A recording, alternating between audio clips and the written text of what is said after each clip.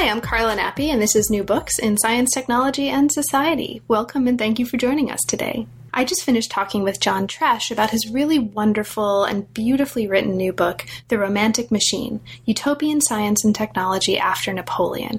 This came out in 2012 with the University of Chicago Press. The book does several things at the same time, and it's really wonderful for readers interested in history of science, history of Paris, history of philosophy, or readers who are particularly interested in contemporary French theory and are looking for a history of some of the roots of the ideas that went on to form the bases of thinkers like Merleau-Ponty, thinkers like Deleuze, and a lot of the kind of contemporary theorists that animate what we think of when we think about continental philosophy and philosophy of science in particular. So it does this by taking us into a series of chapters, each of which introduces a central figure and a central kind of machine, a romantic machine that figure developed or used in order to work through and contribute to the development of a philosophy of mechanical romanticism that ultimately, as you'll see by the end of the conversation and by the end of the book, helps lay the foundation for the revolution of 1848. So, what John does over the course of these chapters is he's charting a series of transformations in the idea of what a machine is, transformations in the idea of what nature is. So you see the emergence over the course of the book of an idea that nature has a history and that nature is also subject to transformation by humans and their technologies. There's also a theory of knowledge that emerges that's very new, that centers on the idea of the importance of the senses, the importance of other kinds of inner faculties of the observers of nature, and the devices that those observers are creating in order to know about and experience nature. And there's a new political sensibility that emerges over the course of this book as well. So, what you'll hear in the course of the conversation to come is you'll hear us talk about some of the thinkers and some of the really important ideas that come out of this grouping, this assemblage of topics. But what you should also know is that if you go to the book itself, there are really fascinating depictions of particular works, operas, paintings, illustrations in books, machines, automata, philosophical tracts. It's just a wonderfully transdisciplinary account of really a world of romantic machines and mechanical romanticism over the course of this story. And so not only is John, I think, giving us a picture of people and a history of people who are interested in world making, he's also making a world for us. And it's a really beautifully written world. It's a fascinating world, and it's a world that I very much enjoyed being part of for the pages of the book. And it's a world that I encourage you to pick up the book and be part of yourself as well. So I really had a great time talking with him, and thank you for listening. And I hope you have as much fun as I did in the course of the next conversation. See you soon. I'm here today to talk with John Tresch about his really wonderful new book, The Romantic Machine, Utopian Science and Technology After Napoleon. Welcome to New Books in STS, John, and thanks so much for making time to talk with me today. And I'll just get right out there at the very beginning. This is an amazing book. It's a beautifully written book. It's a wonderful book, and I'm really, really grateful that you're making time during your summer to talk about it with me. So thank you so much, and welcome to the channel. Thank you, Carla, and thank you for inviting me. Thanks for those very nice things you just said, and for taking the time to have read this in depth. I've listened to several of your interviews, and it is amazing the amount of work that you put into getting to the heart of books, and I'm delighted that you took the time with mine. So I'm looking forward to talking. Well, thank you. It's really a pleasure. So, John, could you start us off, as is kind of traditional for the channel, by telling us a little bit about how you came to this field, and in particular, how did you come to work on the history of science in France? In France, okay. Mm-hmm. I started as an anthropologist, or as a budding anthropologist, as an undergrad, and was very interested in different cultures, different cosmologies, different ways of in which people organize their society and make sense of nature and the rituals and practices that make that possible. And then I started to get into the history of anthropology, which naturally led me into the history of science, and at the same time picked up on what a lot of people were doing in anthropology, which was ethnographies of laboratories and anthropological studies of Western science, and came to realize, along with a lot of the people I was reading, that if you really want to make a comparison between different forms of knowledge, between what we do in the West and what other cultures do, and also between what we're doing now, the way we see the world, and how we saw it in the past, it's really important to look at science. Science has a real central role in our cosmology. So studying other cultures symmetrically with ours means getting to know how science works and what role it plays in structuring cosmology and everyday life and how it fits into everyday life and social order.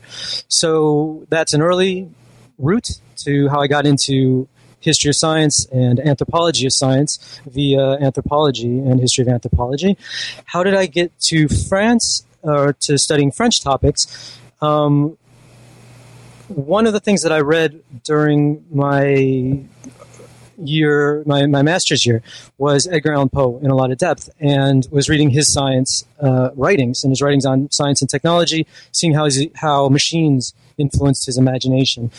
And reading more about where Poe was coming from, I realized that his importance as a literary figure really comes from the influence that he had in France. Charles Baudelaire translated him starting in 1846. And to make sense of why Baudelaire made those translations and what they were about, what the significance was, and why he invested so much of his time and energy into promoting Poe's work, I really needed to get to know what was going on in France at the time, and the wider context of Baudelaire's literary work, the politics, the technology, the science that was going on when he was discovering Poe for the first time. So that, which was kind of background work to make sense of Poe, turned into foreground work. And I wound up getting immersed in what was going on in France in the, say, 3 decades before 1848, before this translation. And I think Baudelaire shows up in this book maybe once, and Poe, I think, maybe once, but they kind of dropped away when I realized just how fascinating this overall setting was, and all the exchanges and communication between what was going on in science, in the history of science, but also in the history of the arts and literature and new technologies, how people were making sense of those. And around this turning point of 1848, right, it's significant that Baudelaire made his translation right before this revolution, this workers' revolution, how all of these exchanges among these different fields were connected to changes in and tensions in the politics of the time. And so all these developments in science, arts, philosophy were also inseparable from the political upheavals that followed Napoleon and led to the Revolution of 1848. So that's not just France, but also France at that time, how I wound up there. And of course, I've been super interested in French theory, literature, movies, etc. And it was just excellent to be able to dive into some of the earlier roots of French modernism, French modernity, going back to some of these key figures who are occasionally mentioned, but not all of them studied in depth. Great. That's awesome. Thank you so much for mentioning that. And it's, I'll say as well that you have, or one of the really pleasurable things about reading the book is that there's, at least it seems to me to be, really clearly influenced by elements of French theory, and you have a really light hand in weaving those throughout the really beautiful narrative. And so I just was interviewing a guy who wrote a book on Deleuze and the sciences, and there's so many moments where I said, the virtual, and but you do it in a way that's not heavy and doesn't hit you over the head with it. But I think there's a lot in here for people, in other words, who are interested in the ways that a very intimate knowledge of French theory can shape a history of science without posing it as, here is French theory used to read the history of science. So it's a... Thank you. Oh, thank you. And along those lines, I do mention some contemporary or recent figures in the text. They're all over the footnotes, of course. Mm-hmm. But in addition to using that theory, the various many different strands of it to make sense of this period, to make sense of this historical object, an extra enticement to look at this period for me was that the roots of that theory are there. They're there in these debates about how do new technologies relate to humans? How does technology relate to the social and political order? What is modernity? These are all being hashed out at this time period. And these authors and the themes that start at this time get reinterpreted and are actually the sources of a lot of the theory, the more contemporary theory that I was actually reading. So, Deleuze shows up in various points, but Deleuze spends a lot of time writing about Geoffroy Saint-Hilaire and in an entirely dehistoricized manner. So part of what I was doing was putting some of the sources for this theory in their historical context. That's right. And that was something that I hadn't realized and something that was really wonderful about the book. I mean, so much of, there's so much talk right now about ontological turns, right, of anthropology, of history, sure. And so much of that is about creating a kind of philosophy of relationships and relations. And that's very much at the heart, or the roots of that are very much seem to be at the heart of the book and the historical period that you're looking at. So it's really wonderful in that respect as well. And I mentioned that explicitly because listeners with an interest in the roots of French theory might not realize that that's something that's in the book just from the title. And so listeners with an interest therein, definitely check it out because it'll be, I think, surprisingly relevant to those kinds of issues. Okay, so the book looks at mechanical romanticism, and we'll talk about what that means in Paris in the early 19th century. And you've already talked a little bit about what brought you to that, the kind of constellation of topics that make up the focus of the book.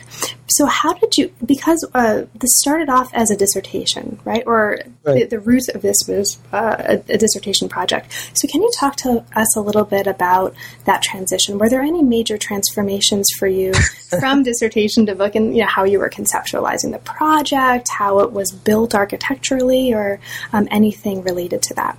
How many transformations? This is more of the question. The original dissertation was half French and half American, and actually Poe and Baudelaire were at the center of it. And I spent a lot of time talking about the context of American science in the early 19th century, Poe's training with a lot of the same sources that I wound up studying in France. He kind of had a French scientific and literary education. That completely disappeared. I'm saving that for another day.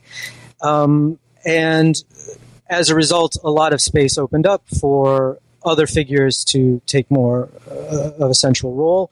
So some of the chapters, some of the people mentioned here weren't in the dissertation at all.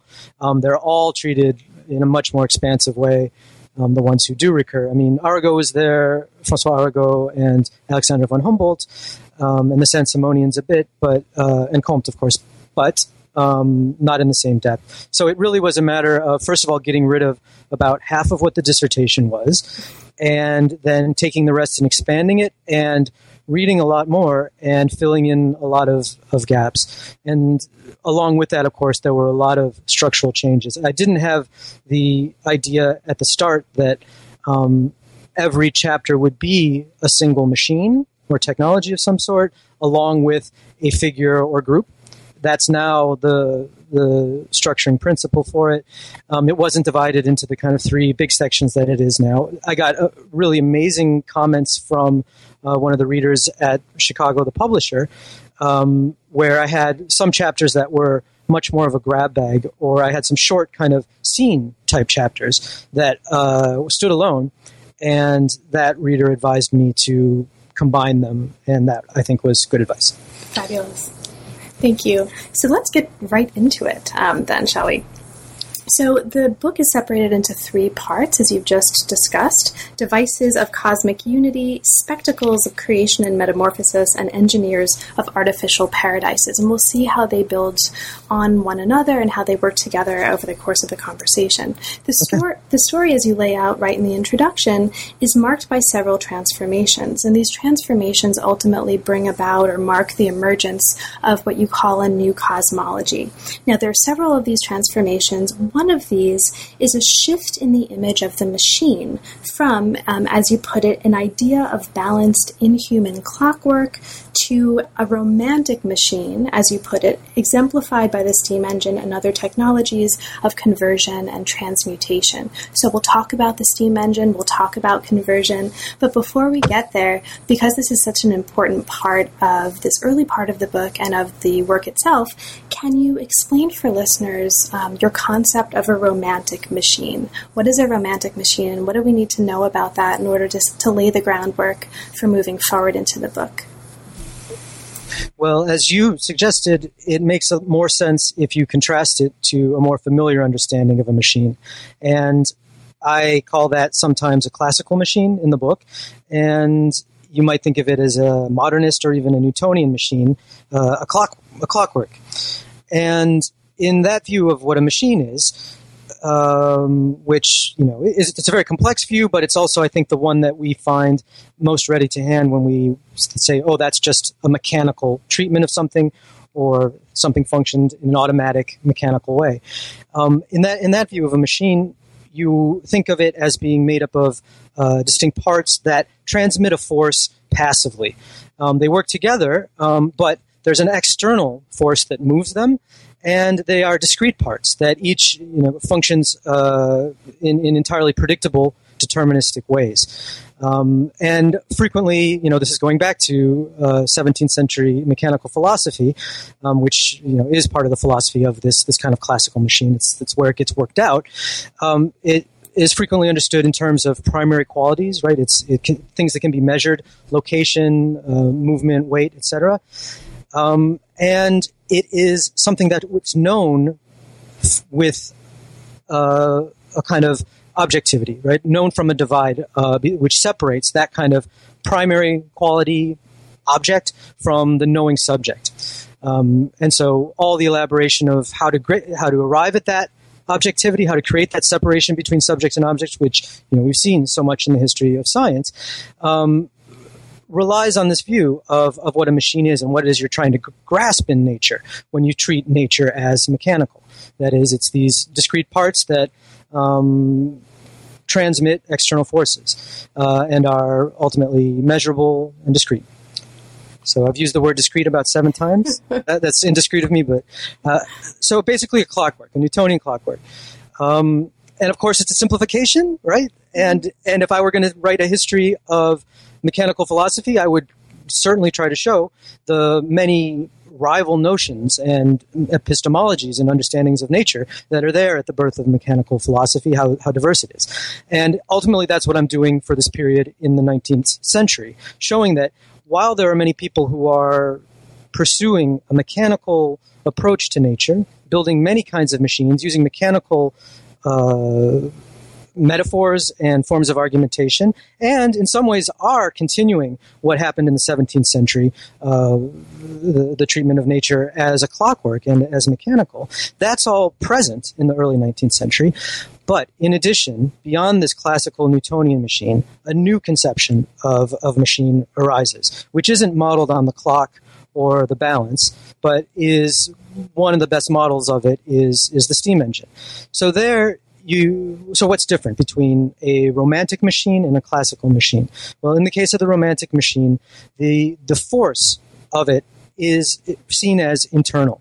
It has a kind of life force of its own. In the case of the steam engine, of course, it's combustion. If you want to get technical about it, that comes from outside. Someone has to light the fire. But once it gets moving, it seems to have a force of its own, a movement of its own. And of course, that connects to thinking about animals, living things, as having some kind of vital force within them too. Unlike, say, a Cartesian understanding of animals as just automata, there's a view that you can treat animals as machines, but you have to add something which is other than standard mechanism, a kind of life force, some kind of vitality to them. That's rampant in the 19th century life sciences, debates about how to make sense of these other kinds of mechanism. It's also part of the physics in dealing with steam engines, in dealing with electromagnetism, in dealing with devices which capture the forces of optics, like daguerreotypes. So you've got machines that have a kind of animating principle within them, and at the same time as that renders them autonomous in a new way, right? They don't depend on an external force to transmit what's given from outside. They kind of function, they fire on their own steam, they fire on their own energy, and energetics is a part of this. In addition to that, they're connected to their users and to their outputs in a more seamless way, in a more organic way. They're understood to function that way, and that's part of what you study. What is the labor that goes into creating knowledge? So there's a kind of epistemological dimension to this. How do they take inputs in and then transform them to produce outputs? So instead of, in the classical model, transparently transmitting a force, they alter whatever they take in before they output it. And that's clear in the case of the steam engine, which is taking heat and turning into this very different kind of thing, which is work. Likewise, the daguerreotype, for instance, which is early photography, this isn't seen as just a transparent rendering of what's in nature, but rather a modification of the light that enters into it and interacts with the silver plate and the kind of complex chemical and in many ways unknown forces within it. So it adds, the idea of a romantic machine adds a kind of depth to the machine, a kind of unknowable even transcendence to it. Right? There's something going on there that's more than can be immediately seen. And also has a kind of spontaneous, unpredictable aspect to it that lives and dies. So it has that kind of depth. But it also connects the object, the machine, to a wider system of flows of energy, of interaction with other machines, interaction with humans, and interactions with the natural landscape. So just as in familiar views of Romanticism, nature is treated as an organism which is alive and growing and complexly interconnected. Every part relates to every other part. There's circular causality and not just linear causality. Once you plug these kinds of machines into that wider system, you realize that they are bound up organically to these wider conceptions of organism too.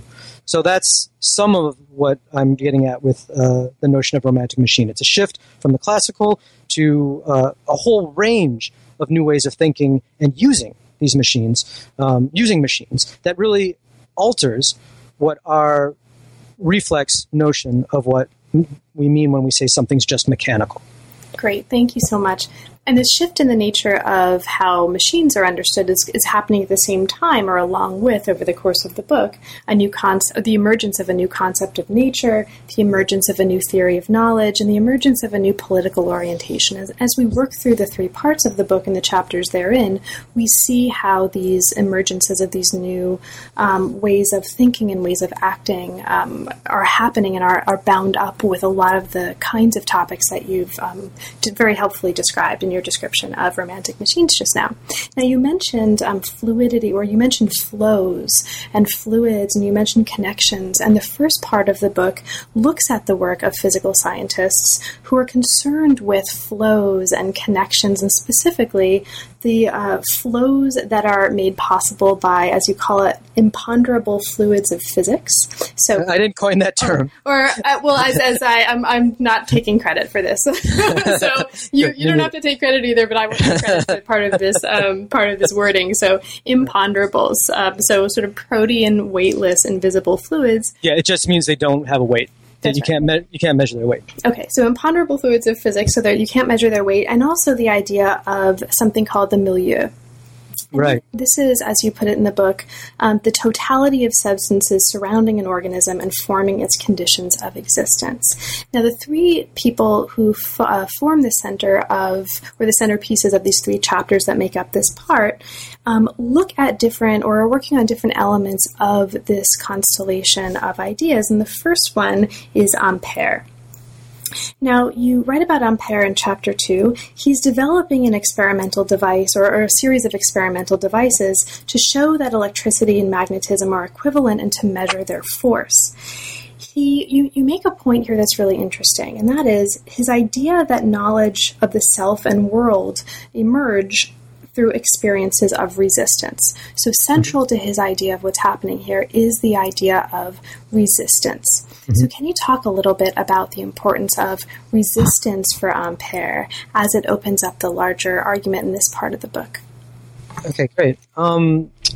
So to say a little bit about imponderables and fluids, there's a sense in the physics sort of just before this, which is practiced by Laplace, Laplacian determinism and Laplacian terrestrial physics. There's a drive to study these fluids, these imponderable fluids, electricity, magnetism, light, heat, as distinct.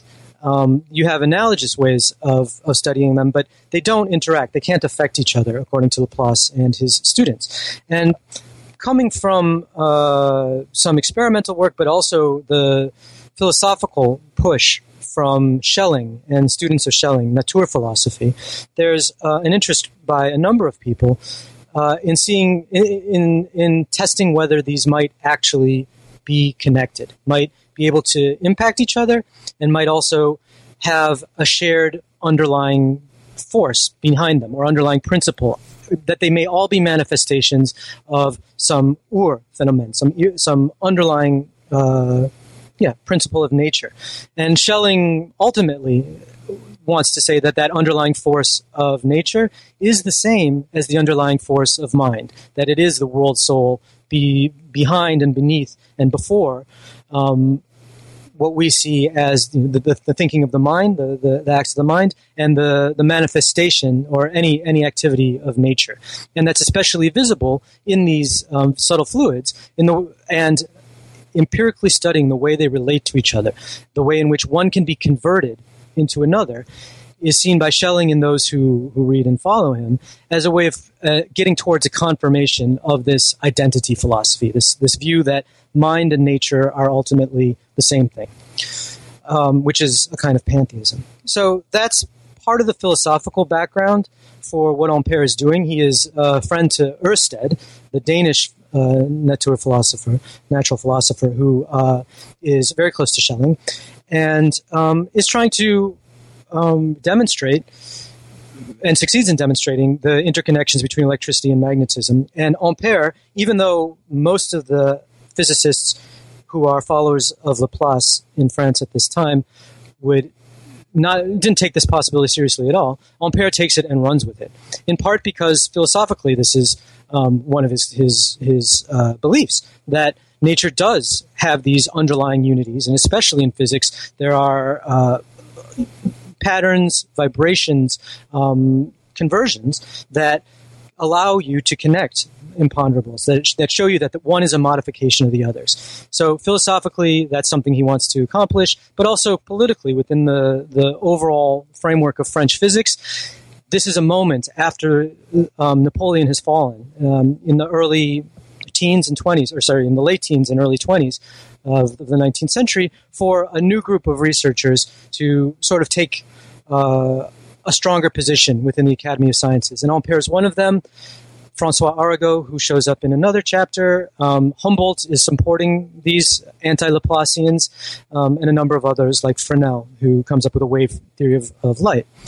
So there's a kind of internal politics to the sciences that's relevant, a philosophical rationale for it, which goes back to Schelling, or it's connected to Schelling. It's also connected to animal magnetism or mesmerism, which a lot of people are rediscovering at this time, including Ampere. His mother gets a mesmeric cure that he's incredibly enthusiastic about. And the interaction between electricity and magnetism, people see as a confirmation of mesmerism, too. And there's also a technological dimension to this, where part of the way that you will prove the interconnections between these fluids is by creating the machines that bring them about, that test their interactions, that demonstrate their interactions. And so those are the kinds of machines that Ampere develops to test the interactions between electricity and magnetism, to test the relationship between an electric current and a magnet, and the way in which an electric current may sometimes attract, sometimes repel a magnet, and sometimes attract, sometimes repel another electric current. So this is the birth of electrodynamism. It's also when you get from a discrete study of electricity and of magnetism as two separate things, sorry, there's that discrete again, to studying electromagnetism. And Ampere, who is this polymath, who's just interested in the overall connections between every domain of science and every domain of art and political philosophy and every domain of nature, he just runs wild with this possibility, this discovery of Ørsted's, and creates a bunch of different machines to test these interactions.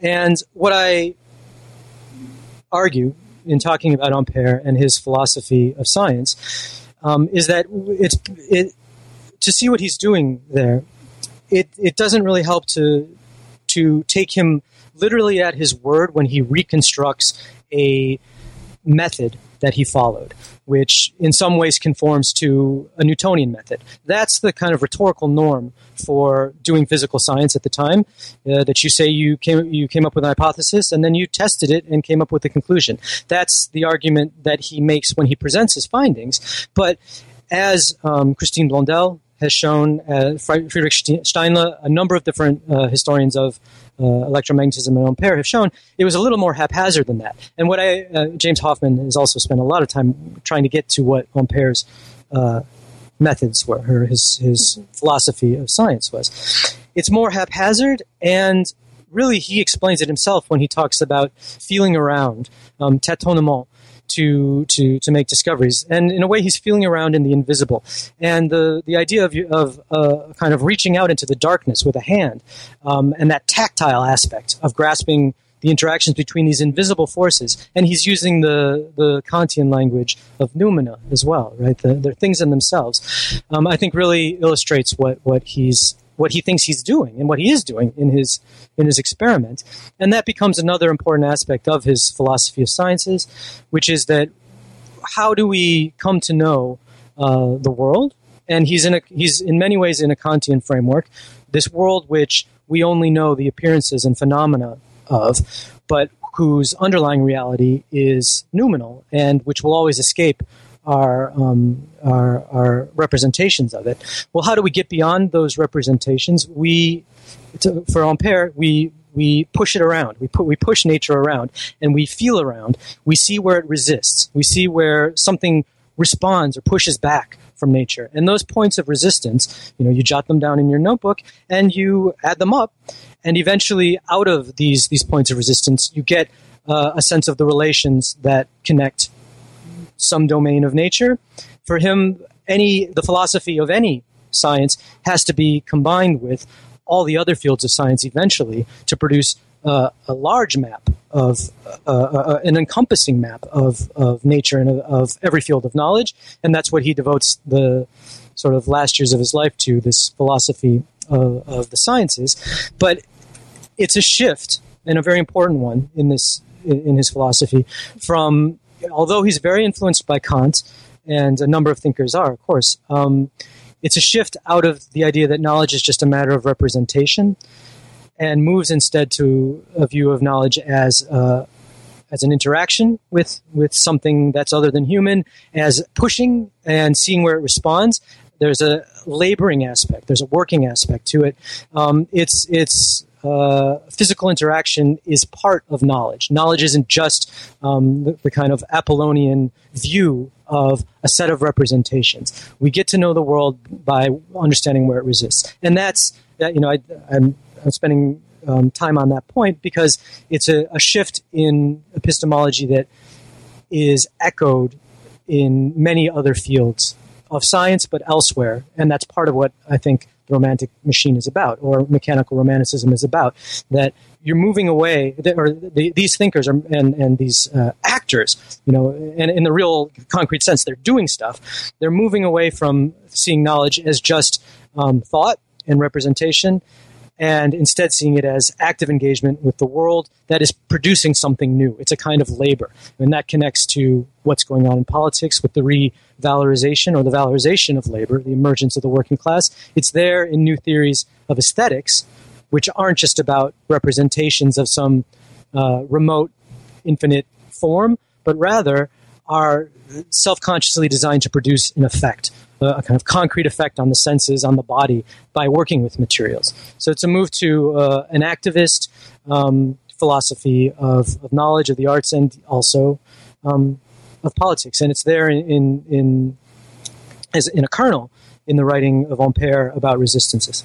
Perfect. Thank you so much. And a lot of the things that you've mentioned, I'll just kind of briefly highlight as other really important elements of what's happening in this part of the book. So Ampère is one of a series of people who in this part of the book are bringing together sort of aesthetics and instrumentation and are interested in this connection and then the kind of bleeding together of the instrument and the user of the instrument. And you take us through not only Ampère, but also a chapter looking at Humboldt's work, and specifically the ways that his work raises and engages with a question of the relation of objectivity and the views of freedom associated with it. And you take us into the ways that his views on that are really derived from an engagement, at least in part, with Kant and Schiller. And you also take us into a chapter on Arago, in which this idea of a labor theory of knowledge and its connection to his work and its connection to this connection between the sciences and aesthetics really emerges and becomes a really important and continually important part of the story. But as we move from this to the second part of the book, we see a reemergence of someone who was also very important to Ampère, and this is a figure, Maine de Biran. So you mentioned in your work on Ampère in Chapter 2 that his work, that Ampère's work is in dialogue with the work of this other guy who winds up being really, really important to what's happening in the second part of the story. Now, the second part of the story takes us into the impact of technology on theories of the self and the human, and it focuses on the fantastic arts and on public spectacles that feature new discoveries in optics, in mechanics, and in natural history.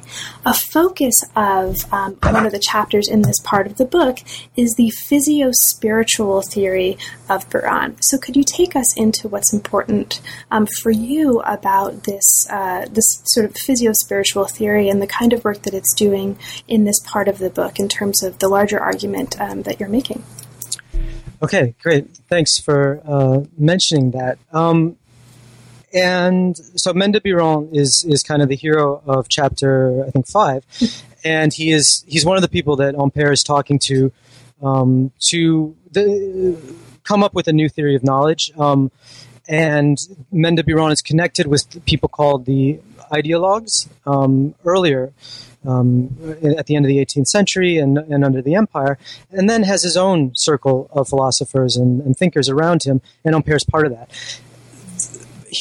Maine de Biran is well known as an influence, or he's known as an influence on Victor Cousin, who is a huge figure in this period that I'm writing about, although he's not central to my story. And in part, it's because the focus on Cousin has led to a misunderstanding about Maine de Biran. Cousin has a spiritualist philosophy. He's understood as the spiritualist philosopher, and whose method, like Biran, is based on introspection, and it's a direct precursor to certain strands of phenomenology. How do you know what you know? You start by interrogating, well, how does that happen inside your mind? You shut out the outside world and look at what's going on inside. And for Cousin, that becomes the basis of his whole theory of knowledge, which makes spirit, right, the soul or the mind, but esprit and mind we translate as mind, but it also has its religious connotation. That for Cousin becomes the fundamental aspect of knowledge, and it therefore reinforces a certain liberal Catholicism. That's a liberal Christianity which is written into the philosophy of knowledge. That's one aspect of Cousin's emphasis on spiritualism. Another is that it winds up presenting all of these thinkers around Mende Biran as saying that all of our knowledge is a projection by the mind, which is a certain kind of misreading or understanding of what Kant says, that that a certain view of constructivism that lets people say, oh, philosophers who look at how the mind, who start from the mind, really want to reduce everything into just a representation, and they're not dealing with reality. So it opens up, it opens those philosophers up to a certain kind of critique, and I think fairly correctly in the case of Cousin, who gets a lot of attention as being a spiritualist. So I'm less interested in Cousin than in a number of other thinkers around Mende Biran, who, like Cousin, are very interested in how the mind works through studying it internally, through introspection, and how do we think? How do we come up with ideas? What is it to be alive and to think and have thoughts and have sensory experiences? And how does that relate to knowledge? Those are the kinds of questions that Mende Biran is asking. But where he winds up is in a very detailed analysis of the interaction between the mind and what's going on in the body. The way in which the state of the body, how much you slept, whether you exercised, whether you're walking or sitting, what you ate, all of these things affects how you think and the quality and the condition of your mind, and has a very elaborate set of theories about how the movements, internal movements of the brain and the muscles and the nerves interact with this other kind of reality, which is the mind, and that knowledge comes out of this interaction between mind and body in this incredibly intimate, internal, subtle way. So that's what Mende Biran is arguing, not a simple kind of spiritualism that all of the world or all of nature is just a projection of the mind. No, it's a much more interesting interaction. And Merleau-Ponty is one of the thinkers who draws heavily on Mende Biran. And one of the intermediaries for Merleau-Ponty, the phenomenologist, is Bergson. And before Bergson, Ravesson, Félix Ravesson, who is in the circle of Mende Biran as well, extremely interested in this interaction between mind and body, and especially how the mind can create or lead to or direct the formation of habits, and likewise how certain kinds of habits, which are physical as well as mental, can shape thought, and makes this the basis for a kind of philosophy of the organism. How living things are a kind of interplay between these distinct realities, a kind of spiritual reality as well as this muscular, nervous, and physical reality. So I think it should be clear that has a pretty clear connection to what Ampère is saying about how we know as a kind of interaction between the mind and the material world, and Ampère is explicit about the chain of relations between sort of things in the world or non-human objects, and the route that those resistances that they put up have to follow through the nerves, through the senses, through the nerves, along the muscles, into the brain and into the mind. Ampère is explicit about that, but so is Ravesson, and comes up with this philosophy of organism and habit out of it. And likewise, it's important for Ampère's aesthetics, his notion of technesthetics, that when we're studying aesthetics, it's not just a mind knowing eternal Platonic form. There's all this mediation of the body and the different states of the body and the motions of the body, all the different aspects of the body, the different tissues and organs that make up the body. And in order to produce aesthetic effects, you have to know something about that physicality, and also something about the regularity of the reactions that readers or viewers or listeners will have in relation to pieces of art. So there's an aesthetic dimension. There's, with Ravesson, this biological aspect of Biron's influence. There's also a big impact that he has on those who are thinking about how does magnetism work? How does one person, the magnetizer, that is to say, when I'm saying magnetism, I'm thinking about animal magnetism or mesmerism. How do mesmerists bring about a cure? How do they take the patient and put them into another kind of state of mind? What interaction between mind and body is happening in that kind of intersubjective interaction? Mm-hmm. It likewise shows up in the philosophy of Pierre Leroux, who is a social philosopher who gets his own chapter later in the book, where the interaction between mind and body internally but also externally is the focus for understanding what the human is. Right? Are we just individuals? His answer is no. We're part of a milieu. We're part of an extended environment, which is, as you pointed out when you brought up that term, the kind of totality of physical qualities. Some of them are imponderable fluids, light, heat. Some of them are biological, right? What's our ecological niche? But others are human. What's the social milieu that we're part of in this really kind of ecological sense of milieu? And also technology. What are the machines that we interact with to produce the things that we produce? How do we change ourselves, and how do we change this milieu by interacting with the various parts of them, some of them technological? So there's all these outgrowths of this very quiet philosopher, Mende de Biron. Quiet, I think, concretely, like the people who write about him describe his stillness and his discretion as a philosopher, and he's writing all the time about what happens to him while in conditions of very deep silence. What happens to his mind when he's not receiving external stimuli, but also quiet because he didn't publish a lot of this in his lifetime and transmitted it through this circle of philosophers around him. And so you see these kind of unexpected and really large impacts that this quiet philosopher had through these many different fields, which are moving us out of a representational philosophy of nature, right? A purely representational philosophy of knowledge. Instead, knowledge is about embodiment. It's about being in the world. It's about physiology as much as it's about thinking. And it's also not it's not an epistemology or an aesthetics that's purely individualist, but rather one which looks at the way in which bodies are connected to other bodies and parts of collectives of humans and of non-humans too.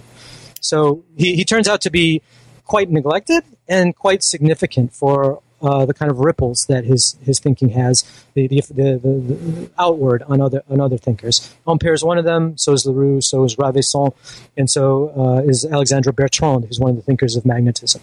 Great. So just as the book is helping us, along with Ampère, perhaps feel around in the silence and feel around in the invisible, there's also a lot of sights and sounds that are really fascinating that come out of this part of the book in particular, but really throughout the book.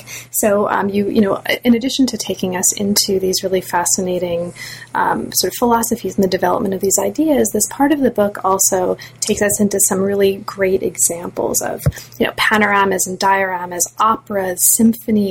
And in the 6th chapter, when you're looking at popular displays, you take us into not only museums and expositions, but also magic shows and a particular collection of illustrations for something called Another World, which was published in 1843 in installments. That's just really, really striking. And I wonder if you could talk about Granville's illustrations for Another World as they are kind of manifesting what you're doing in this part of the book as well.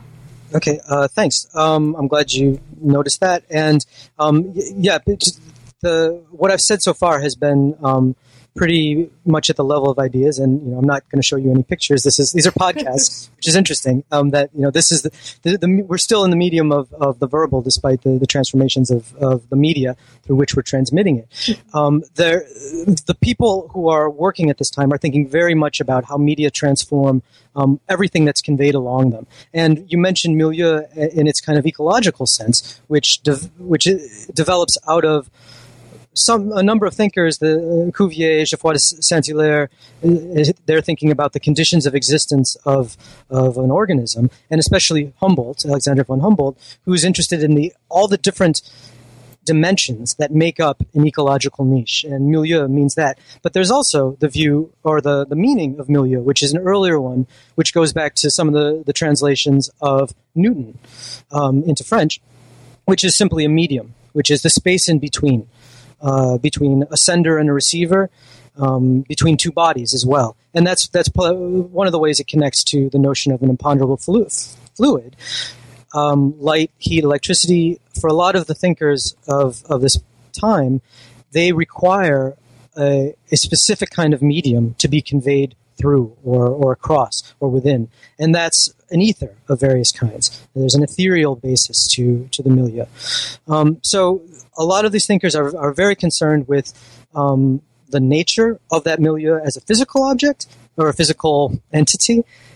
I guess it's an object, but also as the machines that capture it, that make use of it. How do you convey a sound? How do you convey light? How do you convey thought? So there's a lot of thinking about the medium of the press and of printing. How do you convey the impression that a visual landscape produces? And so there's a lot of thinking about the materiality of painting. How do splotches of color on a canvas produce a certain kind of effect? So this is very close to a lot of work, recently about the importance of media and the way in which different media change the impact of whatever it is that's conveyed. And part of this ferment of the period I'm studying is due to the emergence of lots of new media. Steam printing, right? Printing on a much wider scale, new kinds of reproduction too. So more and more people are reading more and more material. Printing is seen as this Promethean power that transforms, that captures the fire of the gods and really transforms humanity, transforms the world by spreading the word, by spreading the word of philosophers, of poets, etc. But also, of course, Ampere's work on electromagnetism sets up telegraphy, which comes into use in this period, photography at this time, and lots of explorations with conveying sound and light in visual effects, like in the dioramas, in the panoramas, and also in opera. New ways of producing sound effects. So this really new sensorium, this new kind of sensory landscape where all the senses and the ways of amplifying and transforming them are on everyone's mind and are part of everyone's everyday experience in Paris, in the streets, opening up a newspaper, in concert halls, in salons, in painting salons, basically everywhere, right? That's on people's minds. That's shaping how people experience themselves and think about themselves and think about nature. And they're extremely self-conscious about this. So they're writing and painting and working, making sculptures about these media, about these machines of transmission, but also they're seen as machines of transmutation, of transformation, that they alter things as they pass a signal or a wave along. So media, self-conscious reflection on the media is a big part of all the Romantic arts, and nowhere more than in the work of Granville, who is an illustrator who is very conscious of the conditions of writing, of illustration, and of publication in general. How do you make a profit out of an engraving? And he works very closely with various publishers, and is actually manages to make himself a very well-known and distinctive illustrator, which is not an easy thing to do, right? It's pretty much a new professional identity to be an illustrator. It's not quite the same as a fine artist. It's certainly not the same as a technical artist, right? He's not an engineer. It's not the same as a poet either. He manages to carve out a very distinctive style and identity for himself. And part of his content is exactly what he's doing, which is the transformations and understandings of the individual, of the artist, of the writer, of the self, and of nature as brought by technologies. And this book, Another World of his book is called Another World, and it's he who illustrated it, although his publisher is the one who wrote the text. but they make a big point of saying the illustrations lead this story. It's not a matter of a written story that then gets illustrations. Rather, we start with the pictures, and then the story comes next. So that's really interesting, that this medium of the visual has the upper hand in the way in which this book is presented, Another World. And it's kind of useless for me to try to explain the pictures because you need to look at them to see just how mad they are and how wonderful they are, how many crazy ideas and images and different domains of reality are forced together in these uncanny hybrids, where you have musical instruments coming to life, where you have dreams spread in 3 dimensions across the sky, where you have fish that are made out of parts of birds as well as parts of human-made tools. You have at the bottom of the ocean the kinds of dice you would throw, or playing cards, or combs. You have all these strange resemblances between human-made things and natural things, as though the same kind of processes were at work in both domains of the technical engineering and the engineering of nature. And that is where the new conception of nature as being constantly in development, constantly changing and growing, deeply interconnected among its different domains. It's where one of the places where that view of nature connects to this extremely involved theorization of how humans engage with nature, the kinds of machines and instruments they make to know it and to transform it. And the weird chimeras and hybrids that Granville creates in his images, in Another World in particular, where every page has some new kind of strange object or person or animal that's never existed but came into being by juxtaposing or merging together different kinds of things.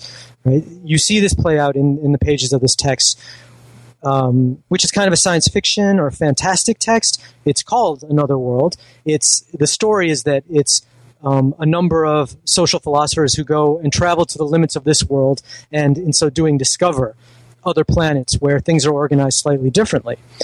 So it's kind of a speculative fiction. It's kind of science fiction. And actually, there's a bande dessinée that was published, a French serial cartoon comic book called Granville, which takes some inspiration from this. There's a series of these that came out very recently.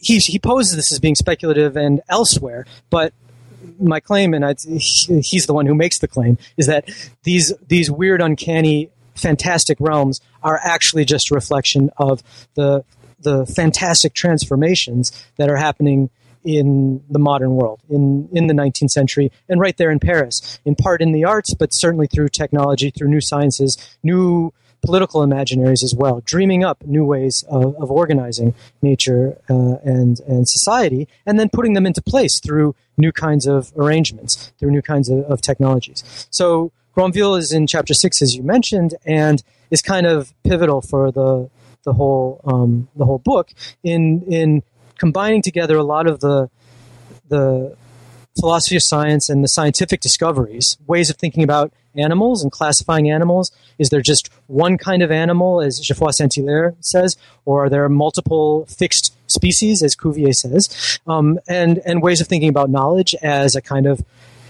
engaged, embodied production that's active and involves the imagination in lots of ways. He's combining that with the whole range of new technologies, the whole range of new arts in this literally fantastic work called Another World. And that's part of the reason that he gets so many pictures in the book, because you need to see the pictures to really grasp what I think a lot of people will experience at this time, which is the fundamental malleability, or the profound malleability, if not the complete, certainly not the complete malleability, but the really deep malleability of nature and of society, that a lot of this is up for grabs. A lot of this has been recently remade, right? They're looking back to the French Revolution, and they're looking to the Industrial Revolution, and they see that it is being transformed. And the question is, what is going to be made out of this? What's going to come next?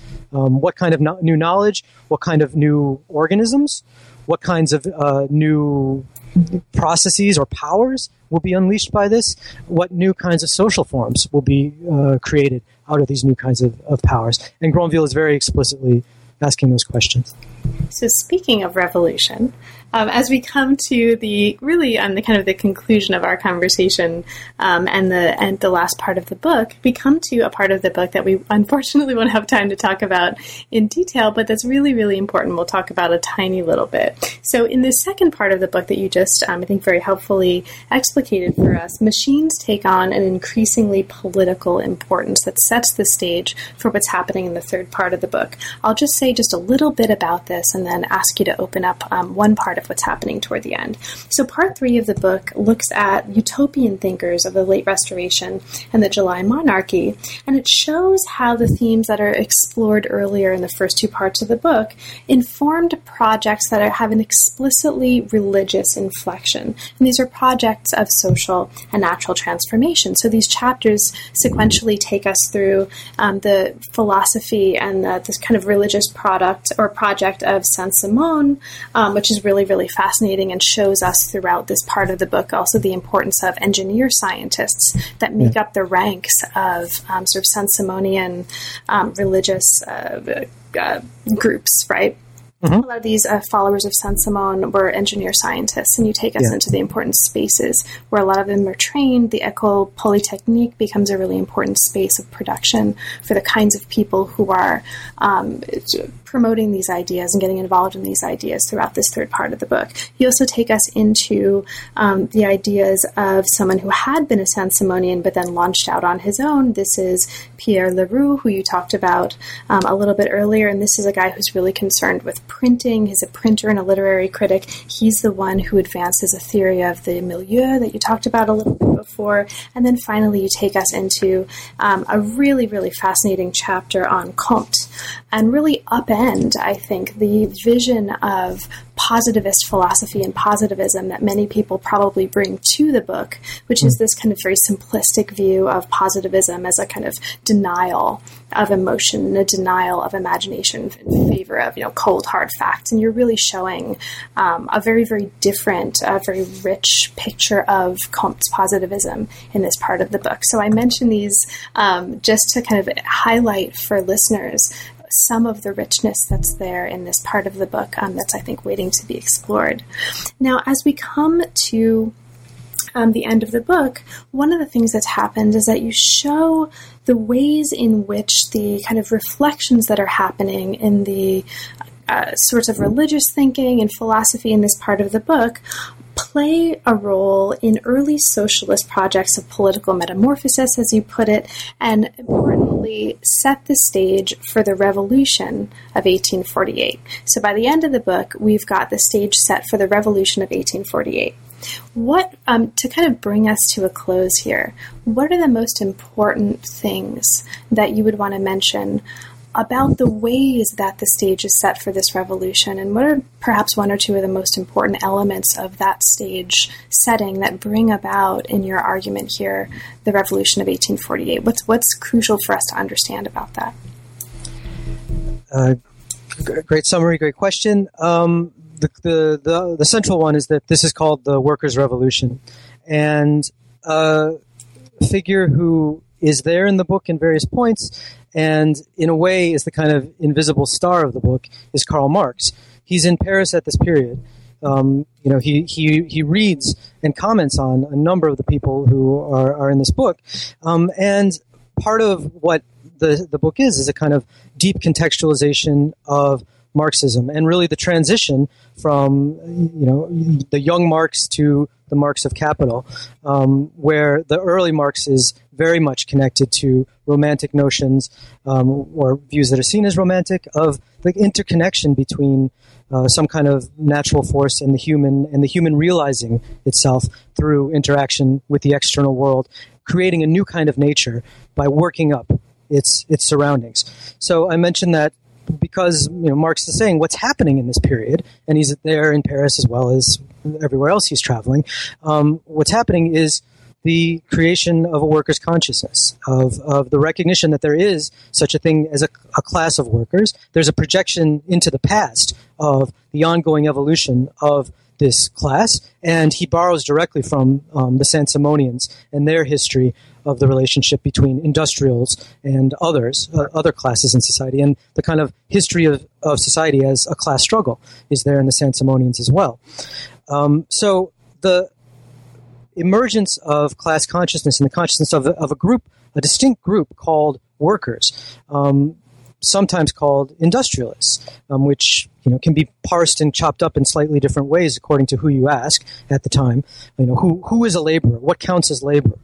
That's the decisive political change that brings about 1848, which results in a republic, right, where the state that exists for everyone and under the control in various ways by everyone. Unfortunately, it doesn't work out very well, but that's the immediate consequence of the revolution of 1848, this workers' revolution. So part of what I'm trying to suggest is that this story, which is well known to labor historians and to social historians and political historians, has an aspect to it which requires knowing the scientific history and the technological history. That's no surprise to Marxists, but the science, of course, is crucial to it, and that isn't usually central to the social histories of the workers' revolution.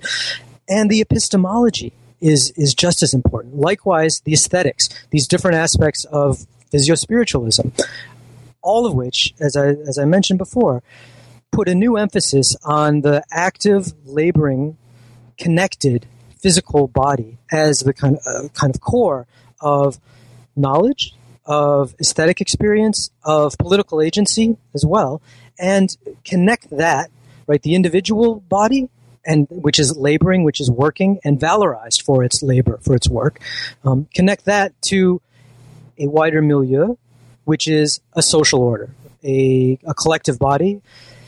What someone like Leroux and Comte as well make extremely clear is that social or organic conception of the individual is not just an argument against the idea that society is made out of just a bunch of individuals deciding to get along, but that there's a kind of social nature to the human that's prior. Okay, that's part of it, and that's something that historians of sociology and social history focus on. But what Leroux and Comte point us to, in the way they use the term milieu, the way they borrow from organic theory and theories of biology, and the way they think about technology, is that milieu is not just social, it's not just human, it's also formed by machines. It's formed by the instruments that connect us to the non-human and connect us to each other. The media that creates new kind of social bonds, new kinds of alliances, new kinds of groups like precisely the class of workers. So the milieu of the subject of the revolution of 1848 is crucial. And that milieu is not just social, it's not just a class, it's also all of these devices, new technologies, the powers, the virtual powers that they're tapping and unleashing, as well as what we now call the environment, the ecology, the natural support, the living support that makes us and whatever we make possible. So that's a couple of points that where these many different strands of mechanical romanticism lead into the self-consciousness and the political consciousness that explodes as the revolution of 1848. Fantastic. Thank you so much. And I'll just mention the end of the book then continues to take these ideas and point us forward into the future by showing how some of the ideas that are developed throughout the book are still very, very relevant for today and are relevant especially as we look toward tomorrow. So we have talked about a lot of elements of the book, but there's a ton of material that we haven't had a chance to get to. Is there anything in particular that you'd like to mention for listeners, and perhaps especially for listeners who haven't yet had the chance to become readers?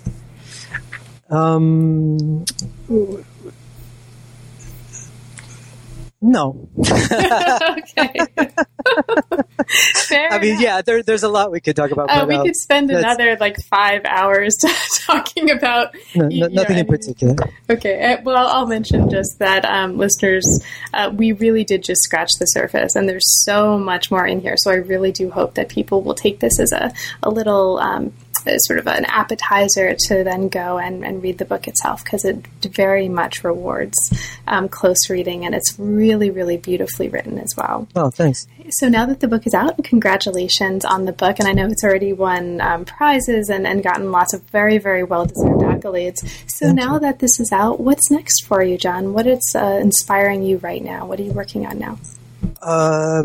I'm going to go back and write that book about Poe that I shelved a long time ago, and really look at the U.S. in this period through the eyes of what was happening in France, which I don't think has really been done very much. So I think the U.S. is going to wind up looking very, very different when the elements of mechanical romanticism are traced there. And Poe is one of the people who receives this and embodies it. In a way, he'd have been much more at home in Paris in the 1830s and 40s than he was in the U.S.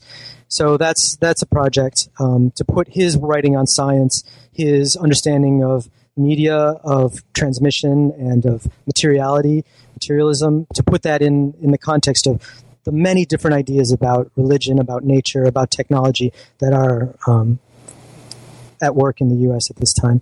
I've got another project which kind of grows out of this, which is to focus on cosmograms, which is a term I use in the book, which is basically to say that when people are thinking about what nature is, and especially when they're thinking about how they want to change it, they usually set down some instantiation of it. They create something. They create an object. They create a painting. They write a song. They write a poem.